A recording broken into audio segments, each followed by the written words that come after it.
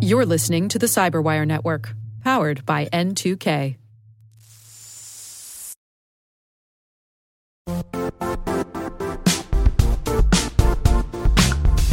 The IT world used to be simpler. You only had to secure and manage environments that you controlled. Then came new technologies and new ways to work. Now, employees, apps, and networks are everywhere. This means poor visibility, security gaps, and added risk. That's why Cloudflare created the first-ever connectivity cloud. Visit cloudflare.com to protect your business everywhere you do business.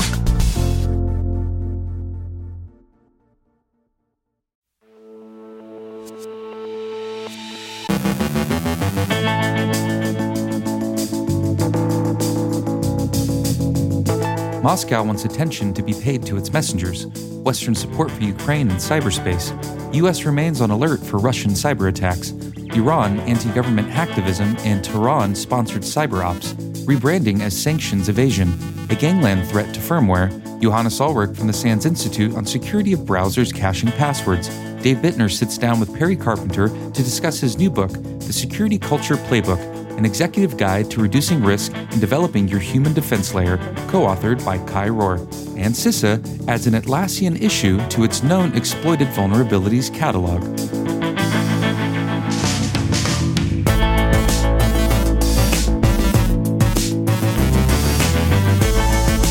From the Cyberwire studios at Data Tribe, I'm Trey Hester with your Cyberwire summary for Friday, June 3rd, 2022.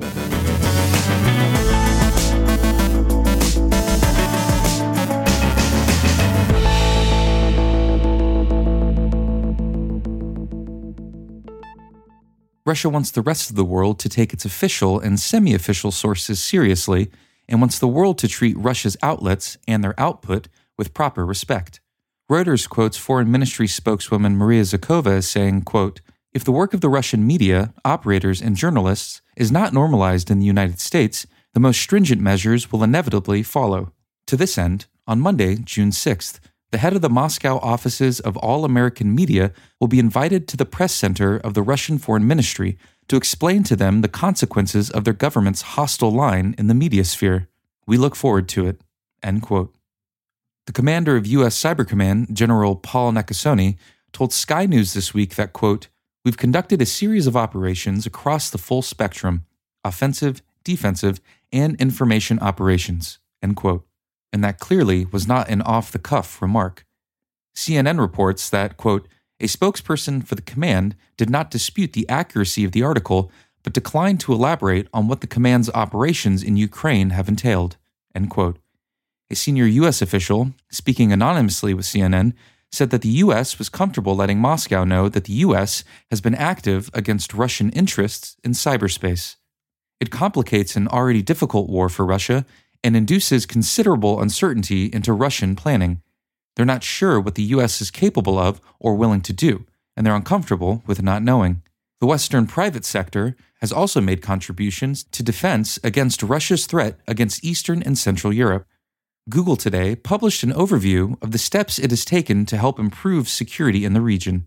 The company's announcement expresses gratitude for the Peace Prize it received from Ukraine's government at Davos, and then discusses its activity elsewhere. Quote, "To build on our efforts, we are expanding our cybersecurity partnership and investment in Central and Eastern Europe.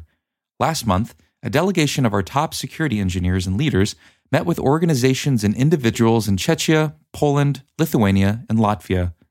They trained high-risk groups, distributed security keys, engaged in technical discussions with government experts, and supported local businesses in shoring up their defenses." End quote.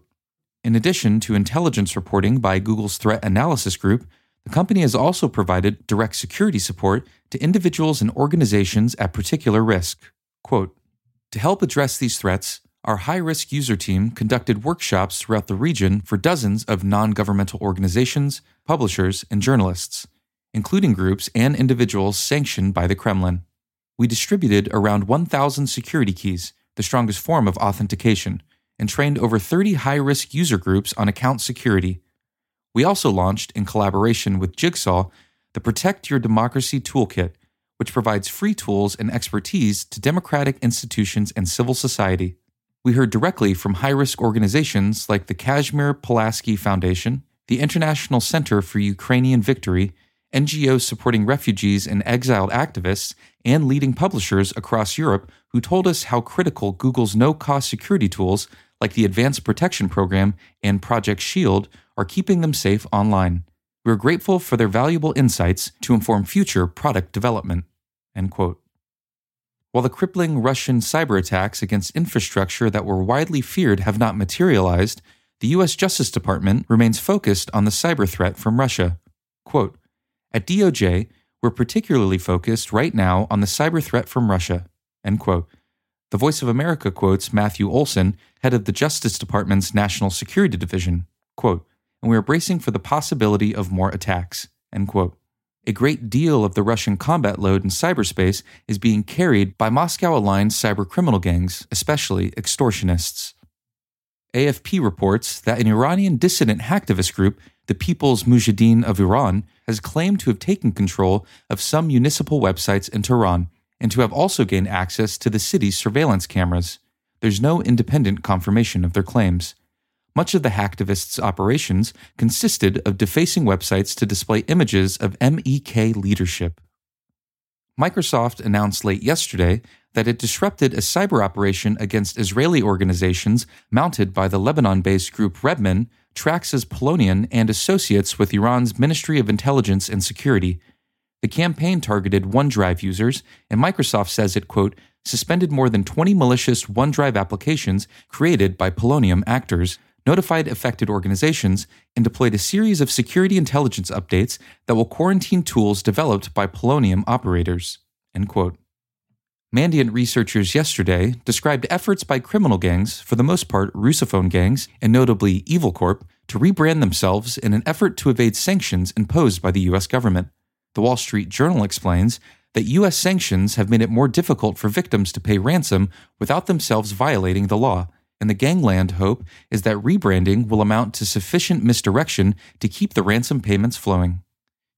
Eclipsium researchers yesterday described an attempt by Conti operators to develop ways of exploiting the firmware of Intel processors. Quote, "In addition to the classical attacks that target UEFI and BIOS directly, attackers are now targeting the Intel Management Engine, or the Intel Converged Security Management Engine. The Intel Management Engine is a physical microcontroller that is part of the chipset of modern Intel-based systems. It supports a variety of capabilities, such as out-of-band management." End quote. Eclipsium found evidence of the attempt as it sifted through Conti chatter obtained and leaked early in Russia's war against Ukraine by dissatisfied Ukrainian collaborators with the cyber gang.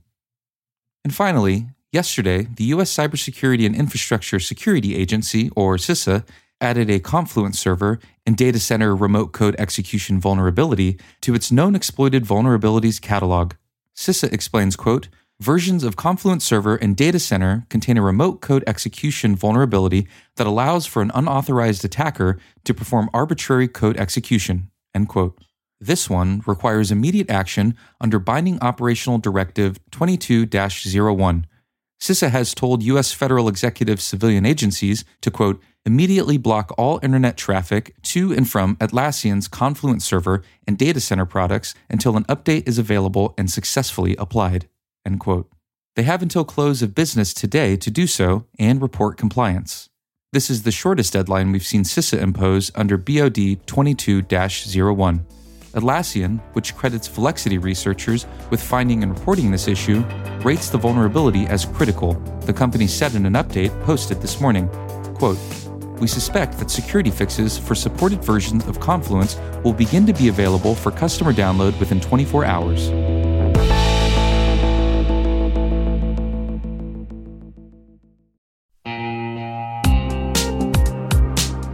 Managing the requirements for modern security programs is increasingly challenging and time-consuming. Enter Vanta. Vanta gives you one place to centralize and scale your security program. Quickly assess risk, streamline security reviews, and automate compliance for ISO 27001, SOC 2, and more. You can leverage Vanta's market-leading trust management platform to unify risk management and secure the trust of your customers. Plus, use Vanta AI to save time when completing security questionnaires. CyberWire Daily listeners can get $1,000 off by going to vanta.com/cyber. That's VANTA.com/cyber.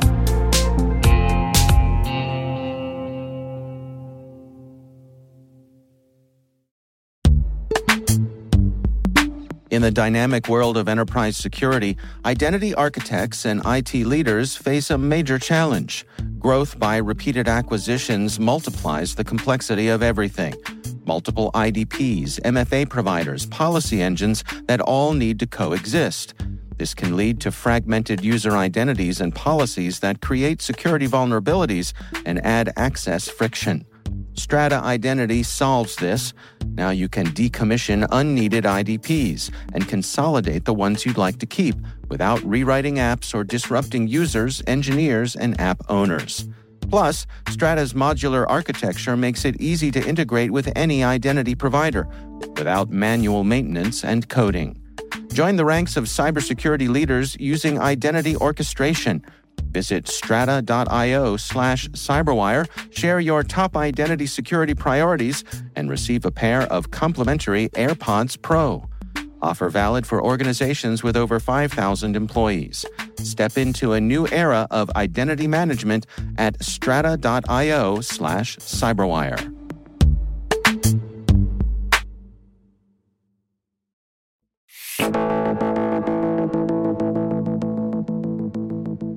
Dave sat down with Perry Carpenter to discuss his new book, The Security Culture Playbook, an executive guide to reducing risk and developing your human defense layer, co-authored by Kai Rohr.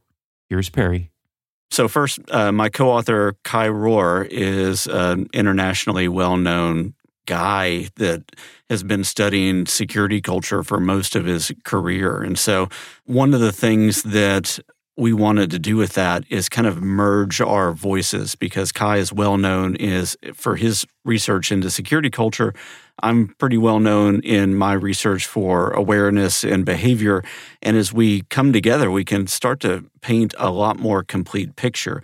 But the other thing that really prompted this is nuance that's in the subtitle of the book. And I know it's a really, really long subtitle, but there are three critical things in it that we tried to pack in. Number one is an executive guide. And so this is meant not necessarily for the practitioner, but for the audience of a board of directors or a CIO or a CEO that really needs to understand that security culture is important. It's something that lives and breathes in every organization, whether you know it or not. And so the question becomes, how intentional are you about the security culture that you have? How sustainable is that? And what do you need to do about it? And so that executive piece is really critical. And our hope is that an executive picks that up, reads the first few chapters, and then says, oh yeah, we need to do something intentional with this. And then they hand it down to the person that can implement the vision that's explained there. The second piece that's in the title is reducing risk. And that really comes down to the fact that the entire reason that security exists isn't for the sake of security. And the entire reason that security awareness exists isn't for the sake of security. It's actually to reduce risk in an organization. And make the risk tolerable so that the organization can go forward and do the business that they've been formed to do. And so this is all about risk reduction and up-leveling the conversation to that executive level or board of directors level.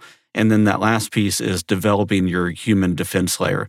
And so this is about the human side of things, because one of the charts that we show early on is that there's a lot of spending that happens on the technology side of security. Every year we spend more and more on that, but data breaches are still going up. And when you look at the Verizon DBIR and other reports, the reason that we see the data breaches continue to go up has to do with the human side of things. And so our argument is that we need to put more intention on that so that we can then reduce risk. Can we take a quick step back and talk about the notion of security culture itself? I mean, one of the things you explore in the book is this idea that security culture has a specific set of dimensions. Yeah, you mentioned that we have different dimensions that we break security culture up into, and this is drawn from the social sciences. So we believe that you can measure any type of culture with this, but specifically we're looking at the security-related nuance. And so we break security culture into 7 different dimensions: attitudes, behaviors, cognition, communication, compliance, norms, and responsibilities. And one of the interesting things that we say in that is, as we measure that, we can see whether you're strong or you're weak in different areas, but that doesn't mean that all is lost or all is gained if you see one of those data points. So if you look at your aggregated security culture score and you're concerned about that, you don't have to tackle all 7 of those, because each of these has a gravitational effect on the other. If you're influencing cognition and giving people the right information to make the right decisions at the right time, you're probably also influencing their attitudes, and you're definitely influencing their behaviors if you see that come to pass. So you can strategically focus on 1, 2, or 3 of these, and you're going to be pulling the others along the way. There's another key thing that comes out in this book, and that is, and this is another reason behind why we created it in the first place, is there's a lot of, and has been a lot of, talk about quote-unquote security culture for years. And people are using that phrase in articles and journals and conference presentations and everything else. The thing that was missing, though, is an actual definition of it. We at KnowBe4, so this is separate from Kai and I, our employer KnowBe4, commissioned a study with Forrester a couple years ago. And what we wanted to understand was, do people really know what security culture is, and do they value it? And we found that 94% of people value security culture. They believe that it's an important thing to reduce risk in their organization. But then we started to ask the more nuanced question of, what do you believe security culture is? And what we found was a shocking fragmentation of what people believe it actually is. Some people believe security culture is following policies. Other people believe that it's the establishment of a security awareness program. Other people believe that it's shared responsibility across an organization. So the funny thing is that somebody like me could stand on a stage and say security culture is important, and everybody in the room can be nodding their heads. Everybody believe that they're agreeing to the same thing, but everybody actually having a different conclusion of what that means. That's Perry Carpenter discussing his new book, The Security Culture Playbook, an executive guide to reducing risk and developing your human defense layer. There's a lot more to this conversation. If you want to hear more, head on over to CyberWire Pro and sign up for Interview Selects, where you get access to this and many more extended interviews.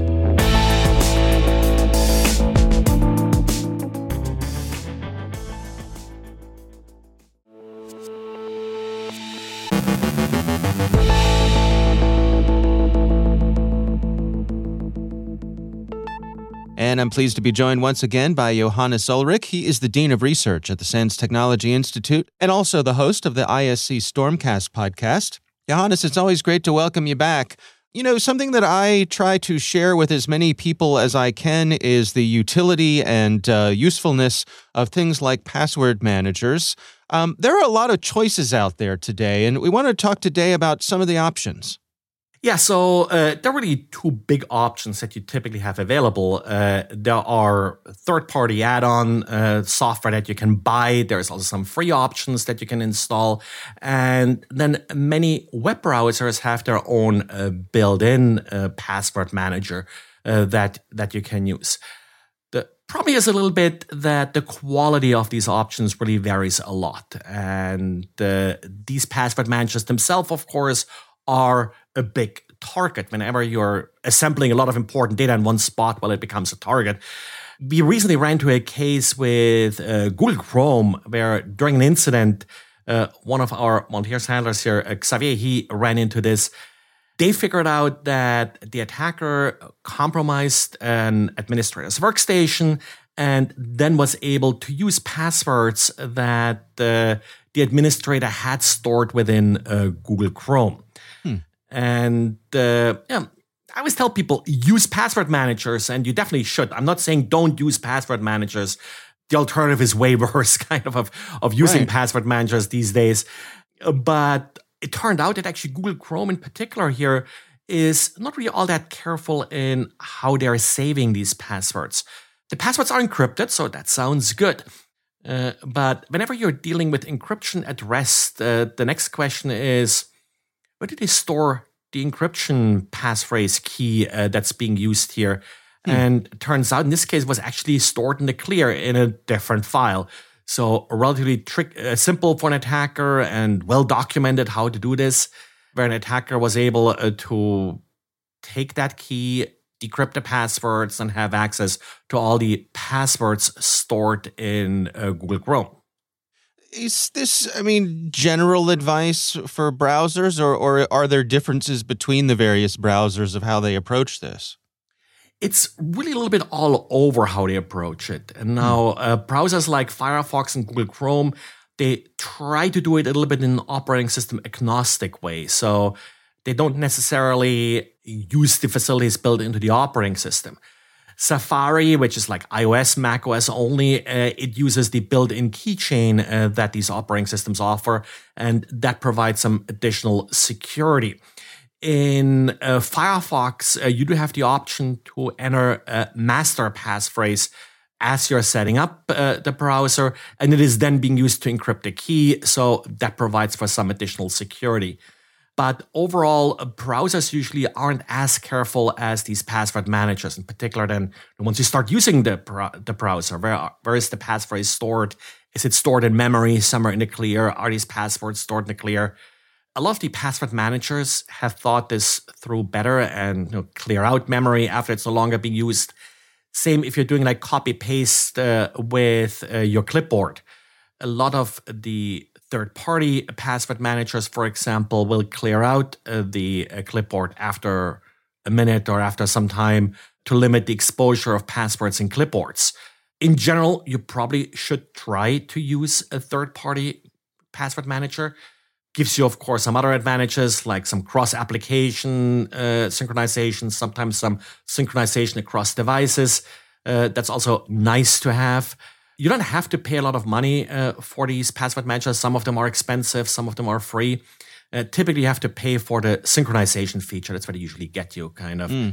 In general, it's probably worth the effort to set up these applications. If that's too much work for you, then yeah, sure, please use at least the built-in password manager. Yeah, it's my experience that with a third-party password manager, it's a little bit of work, as you say, to get it set up. But once you've got it up and running, it's pretty seamless and definitely, in my mind, worth the investment of both time and money. I think so too, but not everybody may have the ability really to set these up, these password managers. So in that case, you're probably better off just using the browser built-in password manager. At the very least, the attacker still needs to compromise your system, which is probably a higher hurdle to overcome than breaching a random website where you're using the same password you're using for your online banking. Yeah. All right. Well, good advice. Johannes Ullrich, thanks for joining us.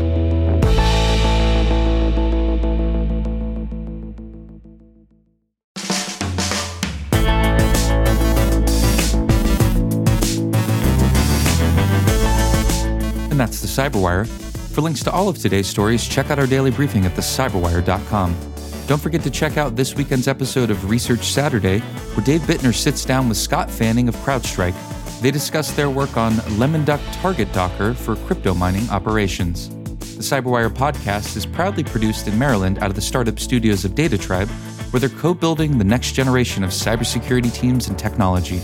Our amazing Cyberwire team is Rachel Gelfin, Liz Irvin, Elliot Peltzman, Brandon Karp, Eliana White, Guru Prakash, Justin Sabi, Tim Nodar, Joe Kerrigan, Harold Terrio, Ben Yellen, Nick Valecki, Gina Johnson, Bennett Moe, Chris Russell, John Petrick, Jennifer Iben, Rick Howard, Peter Kilpie, and I'm Trey Hester, filling in for Dave Bittner. Thanks for listening. We'll see you back here next week.